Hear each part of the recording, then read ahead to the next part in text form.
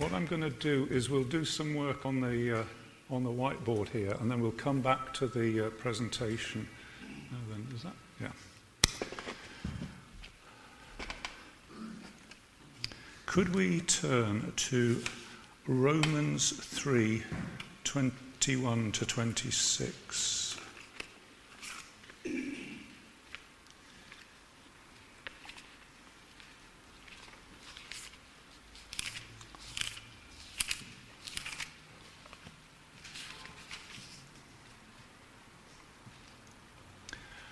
And we've got the roving microphone there. Would Jack be prepared to read that for us, please? Romans 3:21 to 26. Yeah.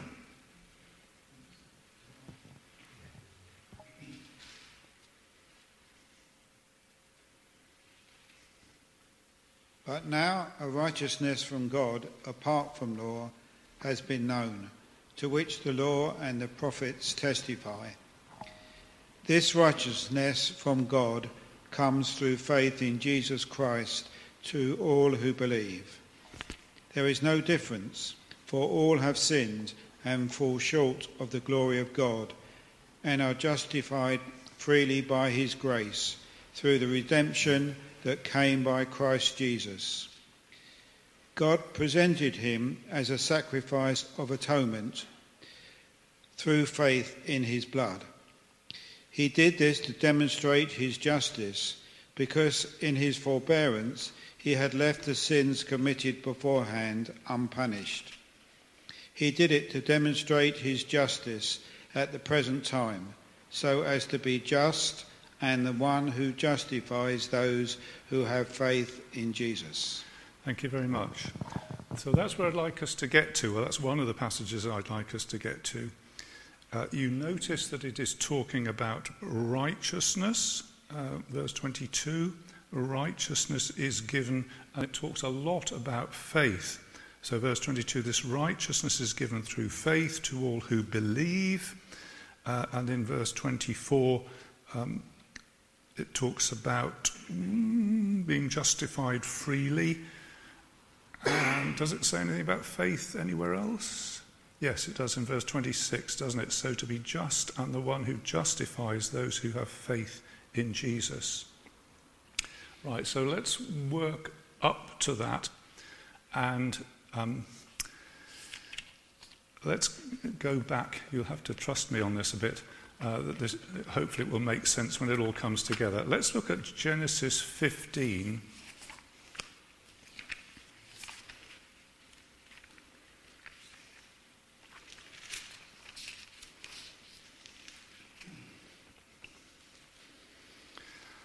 And we want Genesis 15, 1 to 6. So could Pete Croft, I'm just going to circulate around, there's a microphone. Could Pete have that and give us Genesis 15, 1 to 6.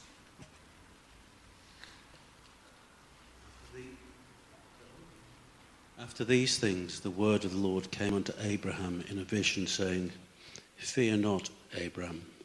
I am thy shield and thy exceeding great reward. And Abraham said, Lord God, what wilt thou give me, seeing I go childless? And the steward of my house is this Eliezer of Damascus. And Abraham said, Behold, to me thou hast given no seed, and lo, one born in my house is mine heir. And behold, the word of the Lord came unto him, saying, This shall not be thine heir, but he shall come forth out of thine own bowels shall he be thine heir. And he brought him forth abroad and said, Look now towards heaven, and tell the stars, if thou be able to number them. And he said unto him, So shall thy seed be. And he believed in the Lord, and he counted it to him for righteousness. Thank you. Okay, let's stop on that for a bit. So here's Abraham. He has no offspring, and the Lord promises him, you will have as many offspring as the stars in the sky. Is that what he says? Look at the sky and count the stars. If you can count them, so shall your offspring be. So this seems impossible, doesn't it? And impossible in lots of ways. But when you just think of the number of stars, and God is saying to him, look, this is what I will do. I will make your offspring as many as the stars in the sky. And the question is, what does Abraham do with that word from the Lord? And what does he do with that word from the Lord? He believes it, doesn't he? And what does it say the Lord does, as it were, in response?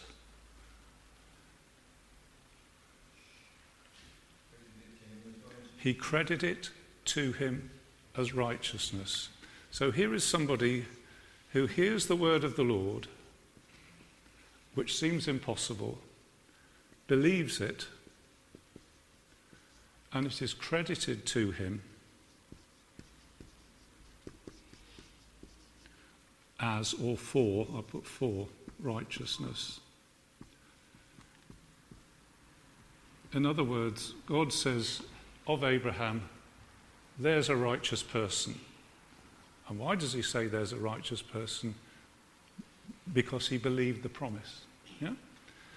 This word credited, I know it starts making you think of bank accounts, credit and debit and credit cards, but I would like to suggest that that word actually doesn't naturally live in the banking world, it lives somewhere else. And I'd like us to look at Genesis 38:15, where the word is used again. Genesis 38.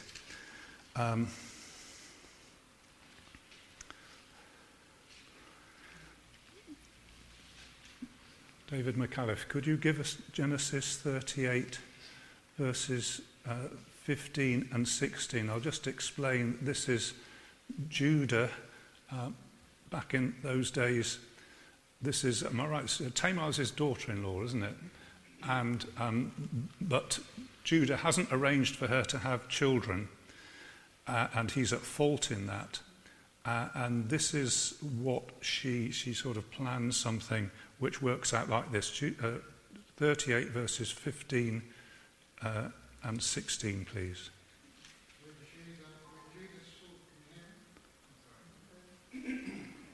Hello. When Judah saw her, he thought her to be a harlot, because she had covered her face. And he turned unto her by the way, and said, Go to, I pray thee, let me come in unto thee. For he knew not that she was his daughter-in-law. And she said, What wilt thou give me, that thou mayest come in unto me? Thank you very much. Beautifully put in tactful Elizabethan English.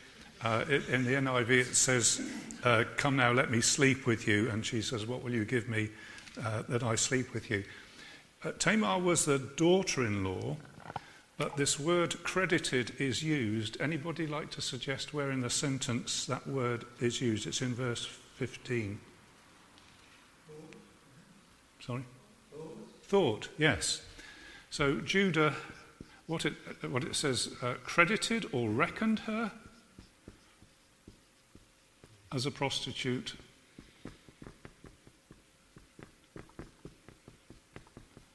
Was she a prostitute? No.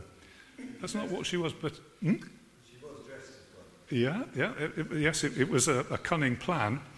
But he fell for it, if you like. He thought she was a prostitute, and he treated her as such. He reckoned her as a prostitute, and he treated her as such. If I don't know the word credit works in that sentence, but he credited her as a prostitute, and he treated her as such. And what we're going to get into the New Testament is the Lord reckons us to be righteous and treats us as such, even though in ourselves we are not. Do you get that thought? Judah reckoned her to be a prostitute and treated her as such. She wasn't, but that's how he reckoned her. The Lord is going to reckon us righteous and treat us as such, even though that's not what we are in ourselves. That's where I'm heading with that. Now, let's pick up another word. So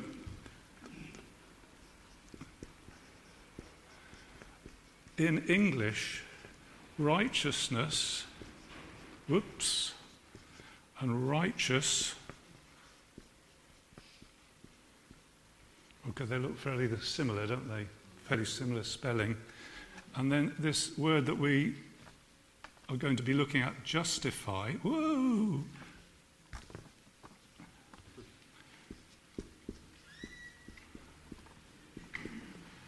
And justification looks completely different, spelt differently, seem to work differently. And what I have to ask you to believe is that in Hebrew and in Greek, the words are virtually the same. We can't take righteousness and make it into righteousnessify, and we can't take righteous and make it into righteousnessication. But if we could, it would be good. Because in Hebrew and Greek, it's all the same. In Hebrew, it's all one word, slightly altered, and in Greek, it's all one word, slightly altered. So we miss out on that. Anyway, I'm just trying to persuade you that as we read about righteousness and justify, we're all in the same area. It's all in the same area. Let's look, please, at Deuteronomy 25, verse 1.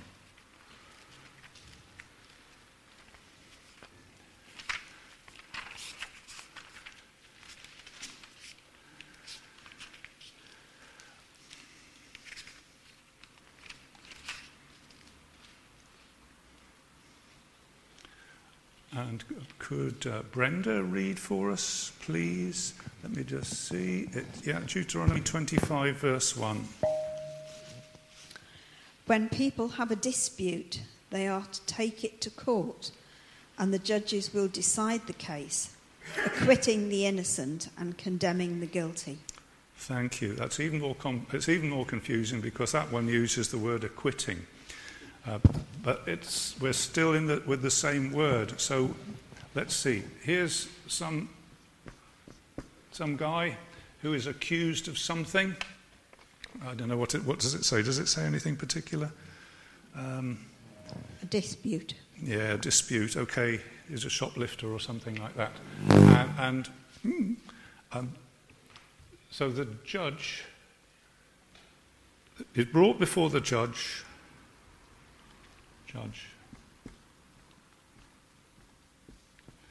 And the judge is going to end up doing one of two things. What are the two things that the judge could possibly end up doing?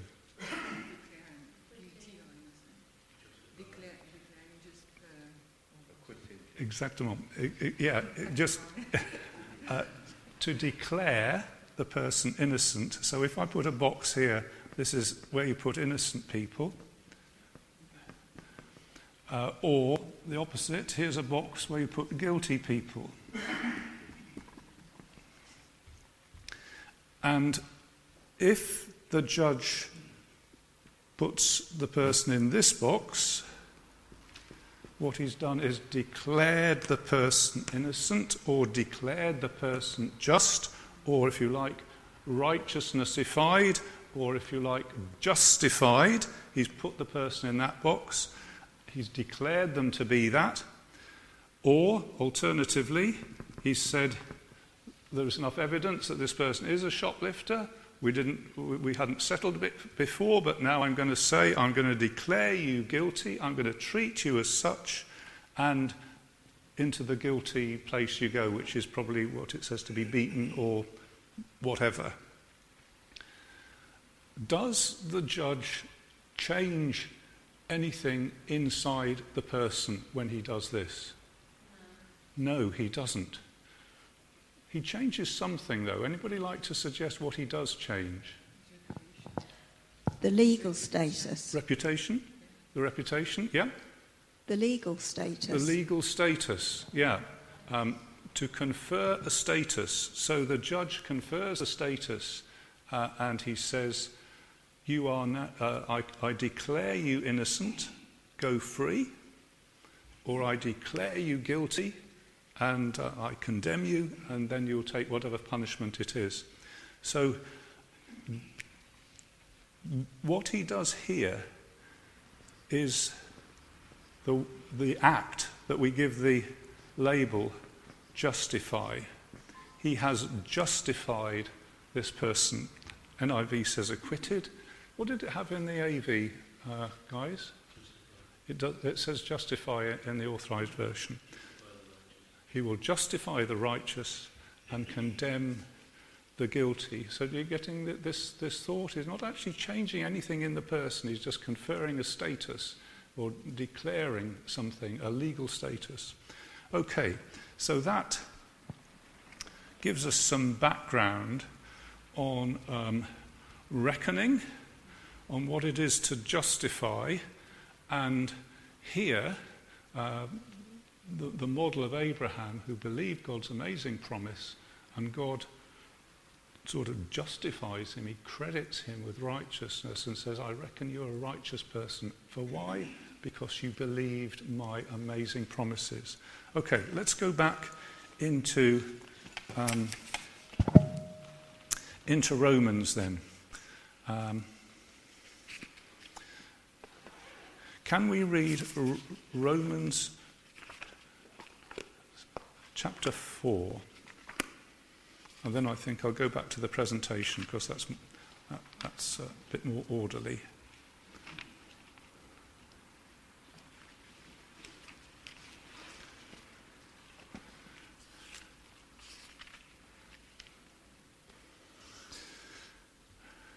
I think we'll actually go back to Romans chapter 3 and read again. Now we have got some of these words settled.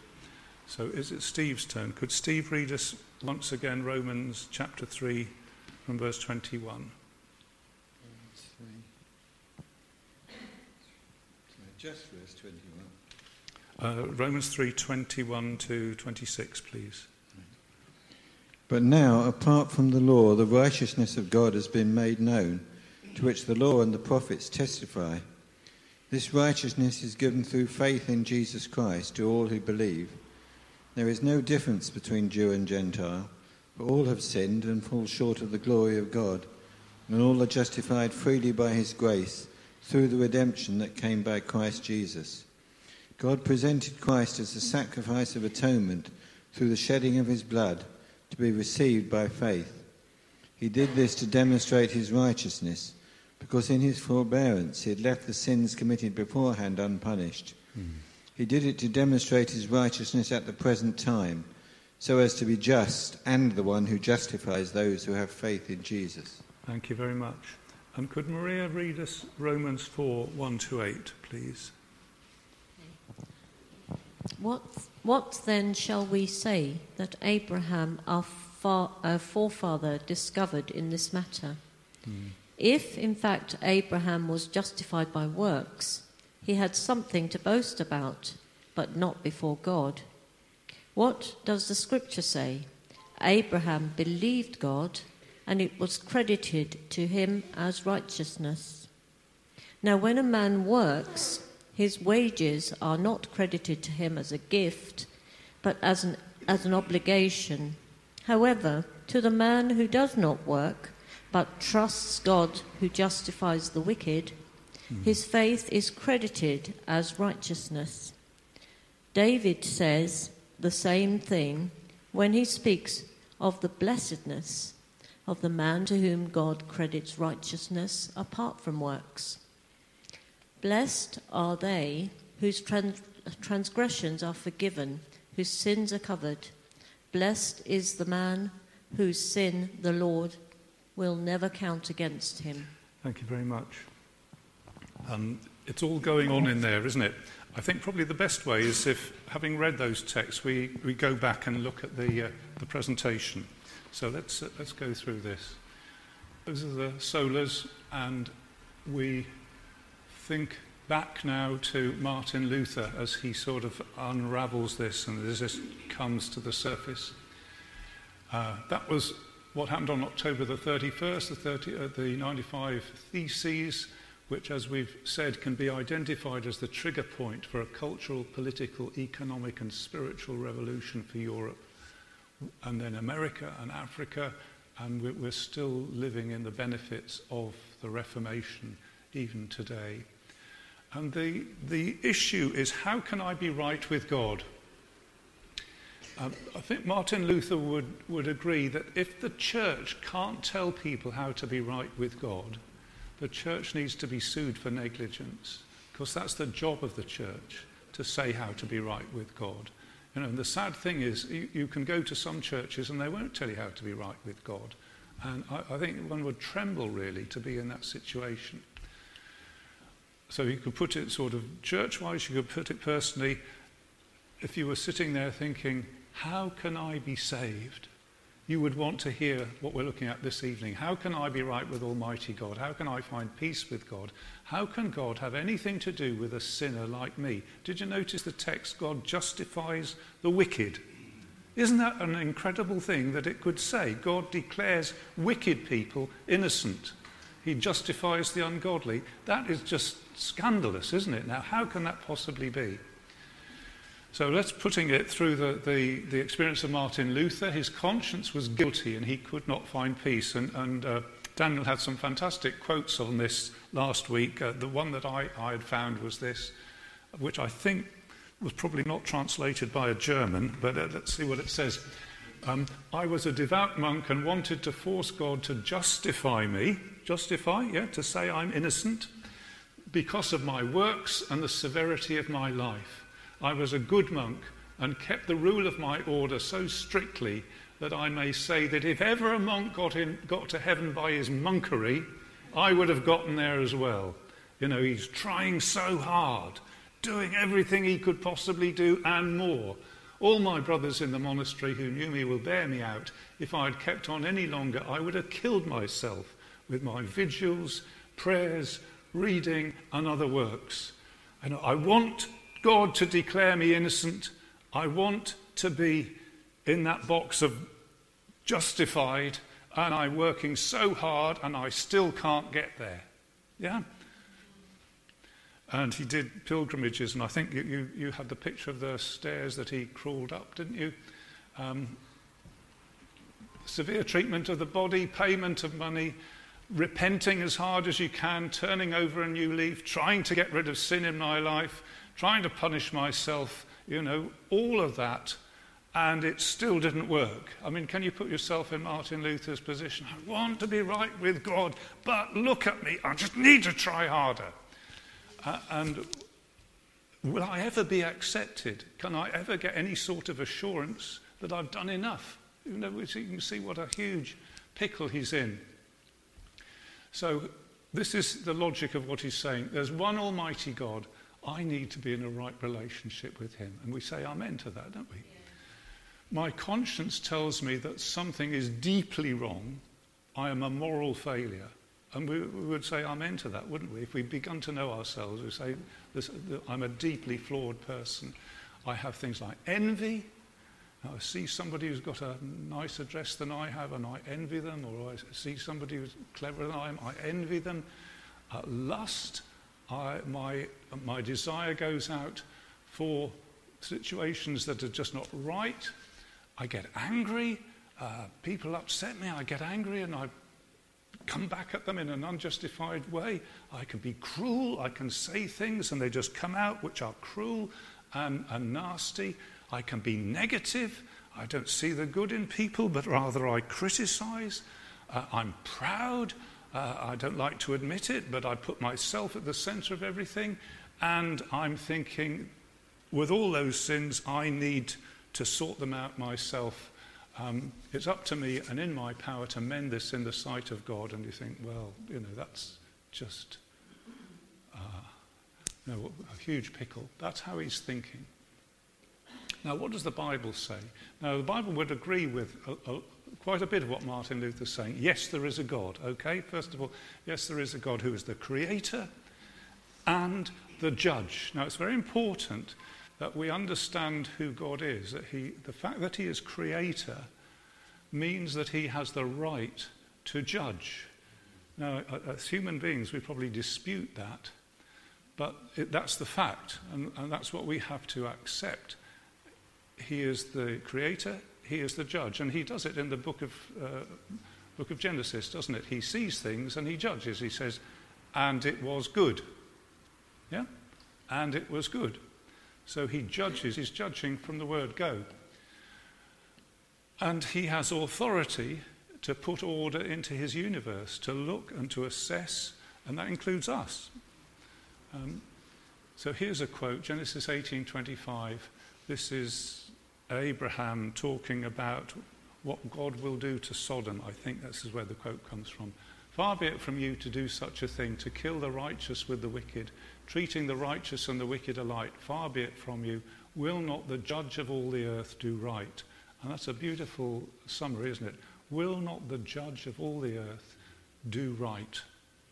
And you know, if people have ever said to you, what about such and such a moral dilemma? What does God do about people who've never heard the gospel? I think this is a great answer. Whatever he does, it will be right.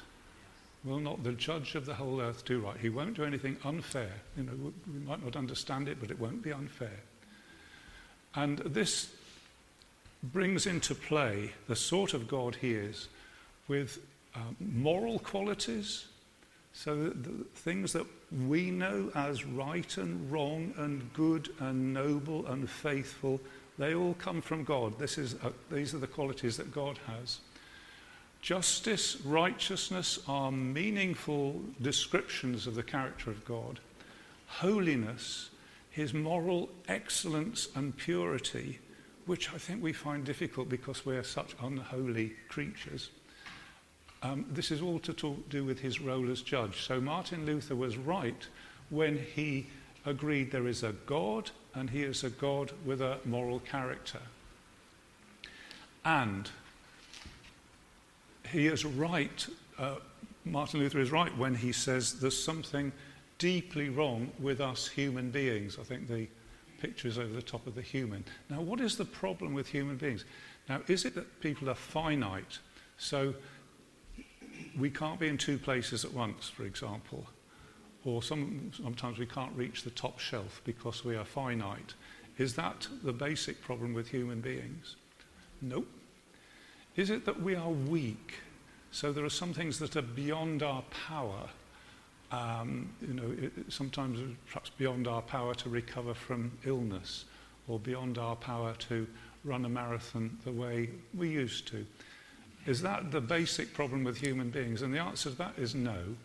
What the problem is that human beings are resistant, independent, rebellious. That's the fundamental problem, isn't it? And human beings have it intuitively within them. We won't obey God unless it suits us. This is what sin is. And we won't put God first of all, put us first, and then God second if it suits us. This is what sin is. So you could put it in terms of being a lawbreaker. So you could put that in terms of the way God expects things of human beings in his world, and we break, or we transgress, or we twist. So that's all vocabulary to do with sin. Or you could put it that we're lawmakers, that we say, well, this is what I think is acceptable. And you hear that all the time, don't you? People saying, oh, such and such, that's unacceptable. What Christians say is unacceptable. This is judgmental or whatever. But that's making law, isn't it? And human beings make law as well as breaking God's law. So the problem that Martin Luther was so conscious of is God's justice. How he judges me, how he will treat me, how he sees me now, and how it will all end up. This is all to do with God's justice. And this is the framework within which the Christian gospel comes. It isn't a gospel which is mainly designed to deal with our finitude or our weakness, but to do with our sin. So, the solution is to be righteous. Let's sing something, and then we'll come back to that. Let's sing Thou Must Save and Thou Alone. So the solution to this lies in the hands of the judge. What the judge decides is the key. If he were to look and say, innocent, that would be just amazing. That's exactly what Martin Luther has been longing for. If the judge says guilty, that is appalling. Now, we're thinking, what will he say? So I put again the text from Deuteronomy, those words sort of all linked up. Righteous, righteousness, justify. One of them is an adjective, one's a noun, one's the verb. And here's the little boxes with the judge putting people into the either condemnation box and treating them as such, or the justification box. And the judge, this is the activity of a judge to justify the guilty, to justify the innocent and to condemn the guilty. So that's what we did before. And this is, I'll just remind you, not changing anything on the inside, but conferring a status. And Tim Keller said that, so we're in good company if we believe that. So there's a little picture. Now here's the question. What makes the judge decide what he decides? On what basis does the judge do this? Now the obvious and normal basis is that the judge looks at the evidence. So in the case of the shoplifter, how come you have 25 kilograms of meat stuck down inside your jeans and this enormous coat that you're wearing? How can you account for that? Well, this is sort of evidence, really, isn't it, of shoplifting. Or conversely, if the evidence says, well, this person has lived a life which deserves to be accounted not guilty, then that would be a fair thing, wouldn't it? And we expect judges to be fair. We expect judges to be fair. Now, the judge might declare a guilty person innocent for some other reason. So it could be that there was no evidence, or it could be that the judge was corrupt. So here's a judge who's been got to by a mafia boss. The mafia boss is as guilty as can possibly be, but money has changed hands, and the judge says,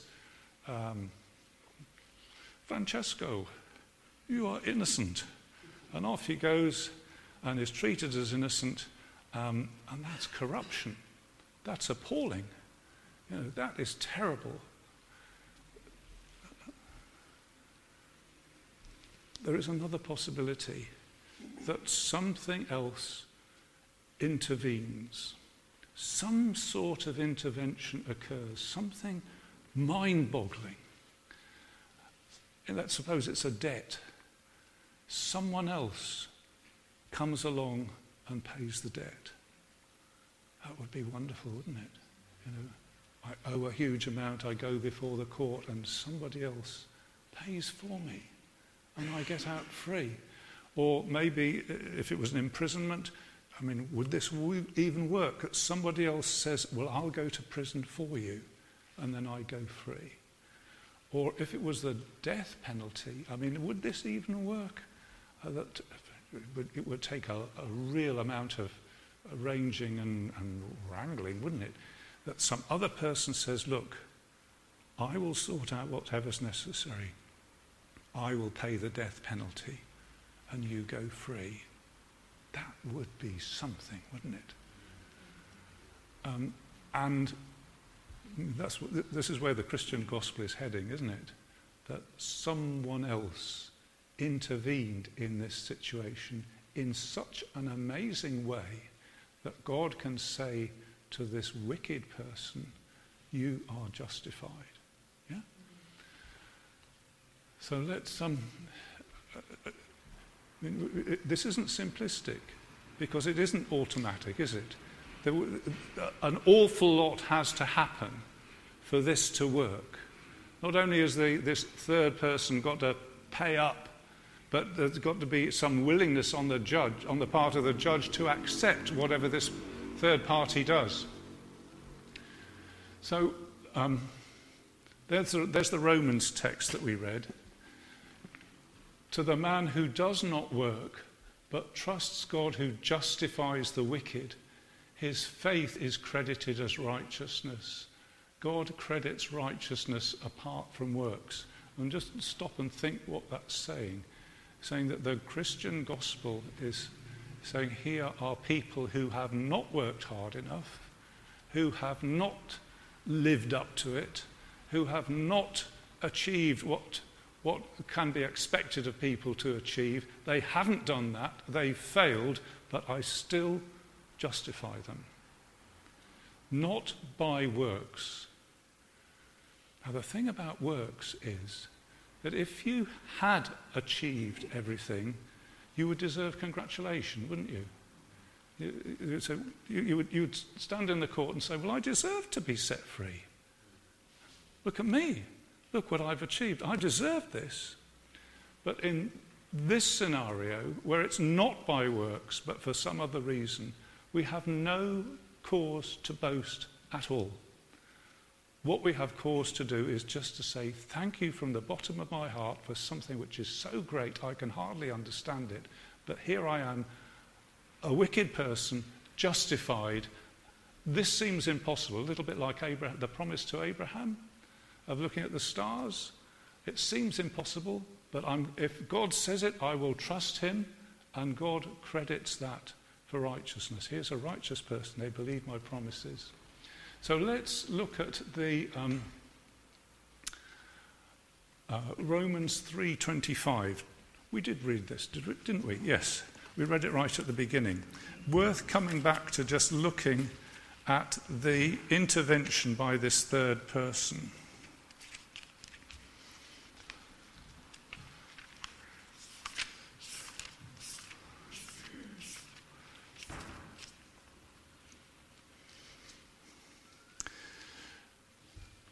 Verse did I put?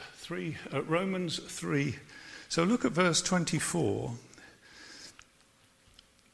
We know that all have sinned, that is Jew and Gentile, and all fall short of the glory of God. And all, that is Jew and Gentile, are justified freely. Freely here means for no particular reason. They're just justified freely. My dad had a friend who was walking along the beach at Harloch in North Wales, and somebody came past him and just knocked him in the face. And my dad said, well, what did you do to get knocked in the face? He said, I didn't do anything. I was just gratuitously, I was just knocked in the face for no reason. And here God justifies, as it were, for no reason. What did you do to deserve justification? Nothing. He just justified me freely. We're justified freely by his grace through. Now, this is where this third person comes in. Through the redemption that came by Christ Jesus. So he is the reason why God can justly justify us, because of this sacrifice of atonement. He paid the debt. He suffered what I should have suffered. He got treated the way I should be treated. He died the death I should have died. He suffered that, I go free. Isn't that amazing? Do you believe it? Justified by faith. And for those who believe, not those who work hard, not like Martin Luther was trying to do, justified, declared innocent, and treated as such. That's an amazing thing, isn't it? I feel so sorry I'm not putting it across very well, but I mean the truth is there, isn't it? It is just an amazing truth. And Paul writes the letter to the Romans sort of off the back of all the implications of this. This is what we can declare to people. You don't have to try harder. You don't have to do better. God gives you justification as a gift because of Christ's sacrifice of atonement, the shedding of his blood to be received by faith. And the thing is, the judge isn't unjust. It isn't as though he says to sin, oh, it doesn't matter, I write that off. The sin was paid for. It says in verse 25, he did this to demonstrate his justice, because in his forbearance he had left the sins committed beforehand unpunished. He did it to demonstrate his justice at the present time, so as to be just. So the sins are paid for, but by Jesus. And the one who justifies, he declares innocent. Who? Those who have faith in Jesus. This is the Sola Fide. This is, you don't have to work for it. You simply believe it. And it is such a wonderful message, isn't it? Oh, such a wonderful message. I don't have to come and do anything, just as I am, without one plea, but that thy blood was shed for me. It's so great that the judge is willing to be moved, is ready and willing to be moved by this. It's a strange thing, but it's offered to us by way of a promise to be received by faith. And the question, do you believe it? Are you like Abraham when faced with this, an amazing promise? Say, yeah, if that's what God says, that's good enough for me. To receive God's offer and Christ's intervention. He thought that the Bible, the answer lay within him and his efforts, and the Bible says no. Luther, shall I keep on trying to be right with God by my efforts and pain and prayers? And the answer is no. Martin Luther, just stop. Receive God's righteousness by faith. It's a gift. I think Martin Luther went on to say it's an alien righteousness. It's not mine, it's come from somewhere else. Just amazing. By reason of another person. So, I'm getting towards the end here. I've put up this little chart. Not by works. Jesus does it for me. He's a complete saviour. And here's a little chart of the difference between justification, which is how God comes to declare us innocent and treat us as such, and then how that goes on to affect us afterwards. Sanctification, in this sense, meaning how once we have been justified, God works within us through Jesus Christ, through the Holy Spirit, to change us. Now, you remember I said at the beginning that justification doesn't change us. It doesn't change it changes our status, but it doesn't do anything inside us. But God's work goes on to be changing inside of us. But that's different. That's sanctification. So justification is what God declares about me. Sanctification is what God then does within me. Justification is complete from the first moment. I'm as justified as I'll ever be. Sanctification is a lifelong process of change. Justification is to do with belonging to Christ and his people. Sanctification is to do with becoming like Christ. Justification is the first root of salvation. Sanctification is the developing fruit. Justification, my good works are excluded. In sanctification, my good works are indispensable. As we go on to become holy, it must change us. Otherwise, it isn't the real thing. That's why he says faith without works is dead. If it hasn't changed us, it's not making us perfect, but something's happened. We're not what we ought to be, but we're not what we used to be. So that good works, and this is all through the Lord Jesus. So that was, I think this is the last slide.